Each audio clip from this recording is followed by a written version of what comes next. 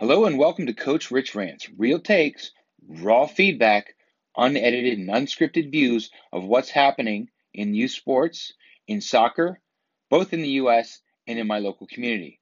I will be bringing to you different takes from the perspective of either a parent of an athlete, of a player, of a coach, or as a club director and administrator. Having worn every one of those hats, I'll try to bring to you these takes from each of those perspectives. I hope you enjoy this podcast. Thank you for tuning in.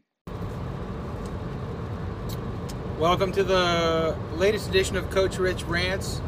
This is a bit of a follow-on to the It Takes a Village to Raise a Soccer Player update that I just had, and it's really in response to some feedback that I've gotten and also some feedback that I've seen online. So for instance, I follow some pretty well-known and reputable leaders in soccer.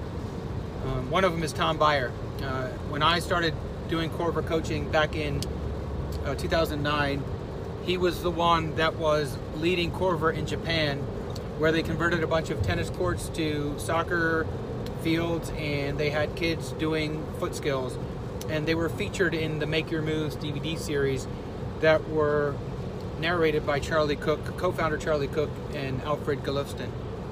And he has authored a book called Soccer Starts at Home, and it's all around how you can give the introduction to the game of soccer to 3 or 4-year-old by just introducing them to the ball and letting them discover the ball with free play. And then if you do that, by the time they start playing organized soccer, they're comfortable with the ball. And then you've got guys like Todd Bean from Tovo Academy, who happens to be Johan Cruyff's son-in-law, who had an unbelievable experience to be brought up sort of along, kind of under the wing, if you will, of Johan Cruyff. So the perspective of the players that he sees may be quite different than maybe what you would see in grassroots. Nonetheless, his philosophy is really around using the game of soccer to teach soccer, passing and receiving, a lot of decision making, all that stuff, right? So both I think are very admirable. Both I follow because they both have a lot of merit in what they say. And there's typically debate on both sides of both of their updates when they post, or both of their podcast episodes if they've been interviewed. There's always something on both sides. So when somebody, when Tom Byer speaks of individual player development and one player, one ball, he gets all the protagonists getting online saying, "Oh gosh, this is terrible. What are you talking about? You need to teach the game," right? Rarely is there ever a sort of a counterpoint or any evidence to back up the claims that you see, but that's what you get with social media. On the other side, when Todd Bean speaks, a lot of people say, "Oh, yeah, but what about teaching the individual skills? Where are they going to learn that? What's wrong with using a cone for borders, all this stuff," right? So again, and not really a counter argument or a protagonist view, but just kind of commentary, right? So the reason that I'm bringing this up right now is because, again, nothing is absolute. Everything that is discussed typically that people have a specialty in is being taught or shared from the perspective of what their specialty is or what their core belief is and how that helps in player development. I don't recall any of them saying that is the only way and the only thing you can do, but they are saying this is a proven way and these are proven things that help with player development. So some of the feedback that I've gotten from earlier episodes about one player, one ball, and maximizing the touches, getting 10,000 hours to mastery, is that people are saying you can't teach the game that way. Well, I've taught over 5,000 players in the last 10 years. I've watched a specific group of players over a period of 10 years that I taught a certain way, and they all became very good and very competent soccer players. So to me, I think it works because I have evidence and I have lots of numbers to support it. But it also wasn't the only thing I did. It was only part of what I did. So again, every time you mention something, people are going to look at it, find something to criticize. And I don't care. I'll take the debate all day long, because whoever just reached out most recently, I probably have forgotten already in this car ride and since this started about player development, then that person knows total and they will ever learn, only because I could tell by the tone of the message that they sent me that that's the case. So I just probably forgot more stuff in the last 15 seconds since I started talking about it. But I'm not here talking about how great I am, but I am talking about how none of this stuff is absolute. So let's just go back and look at some other sports. Let's look at golf. Let's look at tennis. Let's look at track and field. Let's look at marathon running. You become a marathon runner by running, but you don't do it by running the marathon the first time. There are speed workouts, hill repeats, tempo runs, long, slow distance runs, timed runs, pace runs, all kinds of different types of runs to prepare you for running the marathon. You just don't go out there and run 26.2 miles.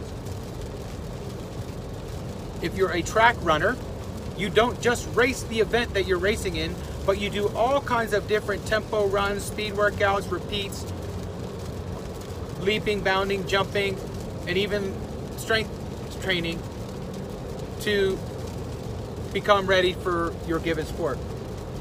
Tennis players don't just go out and play matches. Tennis players take lessons and they spend tons of time hitting forehands, hitting backhands, practicing serves, practicing overheads, practicing volleying, practicing every part of the game of tennis before they go out and play matches. Golf.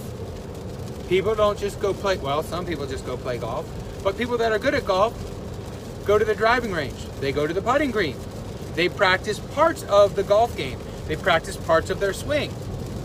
They work on muscle imbalance. They work on balance activities. There are so many parts of a golf swing, and people work on different parts of the golf swing. They don't just go out and try to play in the Masters. So this really is about how, again, the approaches that are often talked about are not absolute approaches, but they are parts of what goes into overall player development. So let's talk for a little bit about some of the components of player development. According to Tom Byers in his book, Soccer Starts at Home, players can start to be introduced to a ball as pretty much as soon as they can walk. And the idea is to just allow them to have some free play and allow them to explore and discover the ball with their feet. And some parent interaction can even help players create little obstacles to move around, and they can actually start getting a comfort with the ball with their feet. And so Tom, again, was a guy who ran Corver. And so, I've been doing Corver coaching for about the past 10 years, running camps. And in the Corver coaching model, there's a pyramid of player development. The bottom of the pyramid of the player development is ball mastery. So that is using all of the surfaces of both feet and getting comfortable balance and coordination, manipulating the ball, right? And it then goes into one-on-one. So one-on-one moves, one-on-one defending. You add to that then passing and receiving, then small-sided games, speed, and finishing. So all of the elements in the game of soccer are part of the pyramid of player development. If you look at kind of how I have operated within my club system for the last several years, the U8 to U10 age group was, that 2-year period was primarily a lot of emphasis on one player, one ball. It was really getting comfortable with the ball, leveraging all of the surfaces of both feet. Even though they are playing games, it really is around trying to promote that creativity, allowing players to be comfortable and confident on the ball so that as they move up through the progression in the curriculum, they've got the foundational skills needed to move to the next level. I typically make a transition from that U8 to U10 sort of, those games where they're really kind of friendlies, when you move into U11 and U12, where you move from like a 7-a-side to 9v9. And now there are more players on the field, but the emphasis for me has always been at U11, first touch, passing, and receiving. So while I worked on a lot of possession type activities, I wasn't concerned as much about the tactical components of possession as much as body shape, first touch, quality passing, good first touch away from the player into space, good first touch with their back foot, open to the inside, open to the field so that they can see the whole field, checking their shoulder. And it's really around learning those habits and learning how to properly strike a ball in a pass, learning how to properly receive the ball, learning how their body shape should be before the ball comes, starting to identify what their options are before they receive the ball. So before they even get it, they have a plan. And I really do that at U11 and U12. Then when I get to U13 and U14, which is when you first go to that 11v11, and where I am and where I coach, that is a full year program for those kids that are U13, and U14. And in that environment, I build that cycle for 2 years. And that's really where the tactics come into play. That's where, even though there's a series of small sided games of 3v2 and 2v1 and 3v4 and things like that in the game of soccer, because you don't, let's face it, you don't have all 20 players on the ball, or you shouldn't in 11v11. I hope you don't. So it's really around moving the ball, understanding the patterns of play, really starting to think about how to possess the ball out of the back and playing out wide out of the back. And you start to build the technical, or the tactical element rather, into the game. And so for me, at least, I've really focused on tactical play, system, speed of play, still speed of play. Technical requirements are still important, but that's really where they start to understand the patterns of play, the ball movement, start to do a little bit of work on set pieces, and start thinking more about the competition, or a lot more about the competition. And depending on how many teams I have per age group, that would determine sort of the curriculum that team follows. And then once you get beyond that for U14 and you get into U15 and up, that's really about those kids that are playing in high school. That's, you've got those kids for about half a year, or not quite a year. They come in November after their school season is over. And that's really about putting together all of the pieces and to try to make it to as high of level as possible, whether that's a local league, a regional league, or even a national league. And that's a lot of tournament plays and college showcase events. And that's really where everything comes together. And it really is about, or does become about winning, or more about winning. It becomes around showcasing the players' abilities. It becomes around keeping core players together over a long period of time who've developed up together. And hopefully they all have the technical foundation that they've developed from the youngest ages all the way till they get to that point.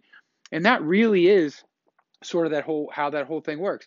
And so what I will say is that when I say there's no absolute, and when you say things like Tom Byer, and you say like Tovo Academy says, you shouldn't be teaching the foundational skills or the fundamentals. You should start with possession. And the more the kids learn to pass and receive and see the options and breaking the lines and all of those things, yes, those are very important. But I think that you really do need to build on the pyramid. And build on the model, because I've done it for so many years and I've seen it work. I have seen it work. I've seen thousands of players go through the technical training that I've provided to build the foundational skills that they're going to need at later ages. So if you don't teach that in your soccer training or in your club, where are they going to learn it? They're going to have to go outside to get it.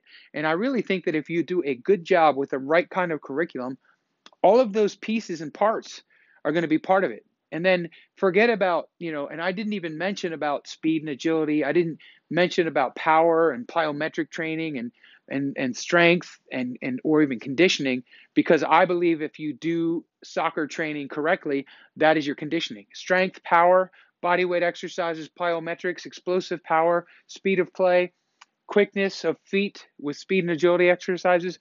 Those are all things that complement a soccer player or even an athlete's player development. And all of those things I think need to be incorporated. So to say that something is absolute, and again, going back to the very beginning example, when you see somebody talking about what the new model is or what the new thing is that's going to help the US, I think that we have to remember that it's going to take 10 or 15 years to really see the outcome of us changing the approach that we take in the United States in terms of how we do player development.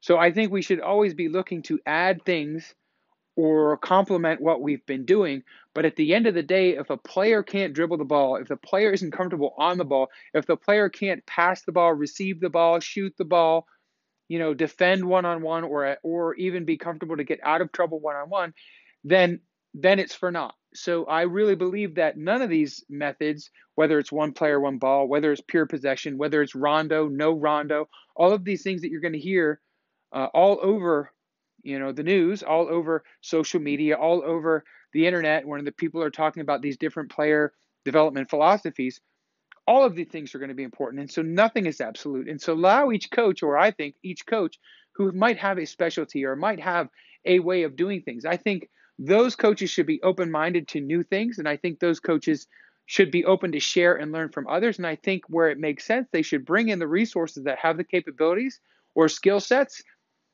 across some of these different areas that maybe they wouldn't normally do. And I think for a club to be able to offer the entirety of a curriculum that's progressive in nature, that starts at the youngest ages and goes all the way through, and provides complementary and supplemental programming to allow players to develop as an entire soccer player and an athlete, I think those are the clubs that are going to do well over time. I think that is going to help soccer in the US. And I think as long as we continue to provide as much as we possibly can for these athletes and have the access to these kids to be able to do these things, they're going to develop into soccer players. So nothing is absolute. There's no one way, there's no right way. There's only multiple different ways and lots of different pieces and lots of different parts, just like there are in other sports. So again, thanks for tuning into the podcast. I hope you enjoy. Feel free to like and subscribe, and I will catch you guys next time. Take care.